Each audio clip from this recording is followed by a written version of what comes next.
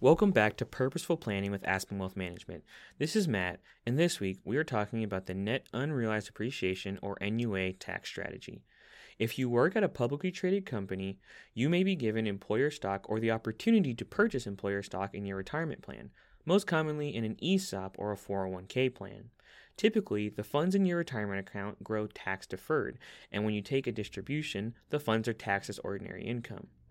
In the case of an individual with a retirement account that contains employer securities, the IRS has allowed what's called net unrealized appreciation, otherwise known as NUA. This special tax treatment allows you to take advantage of long-term capital gains rates, which are more favorable than ordinary income tax rates. In this series, we'll look at the requirements of NUA, how it works, and the advantages and disadvantages of electing this special tax treatment. To make an NUA selection, there are several requirements that must be met. First, there must be an in-kind distribution, which means you must directly transfer the employer stock to a taxable investment account.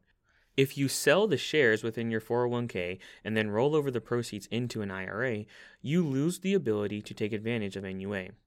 Second, you must take a lump sum distribution, which means you must distribute the entire account balance in the year you take an NUA distribution.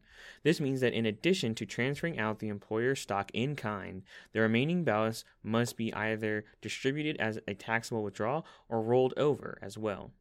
Finally, to qualify for NUA treatment, the in-kind lump sum distribution must be made because of death, disability, separation of service, or reaching the age of 59 and a half. If your qualifying event is separation from service, you may be subject to an early withdrawal penalty prior to the age of 59 and a half.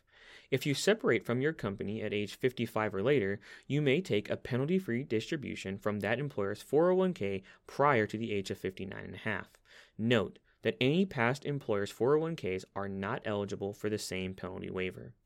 Tune back in next week to hear part 2 of our series on net unrealized appreciation, when we will discuss how to determine whether or not this strategy is right for you.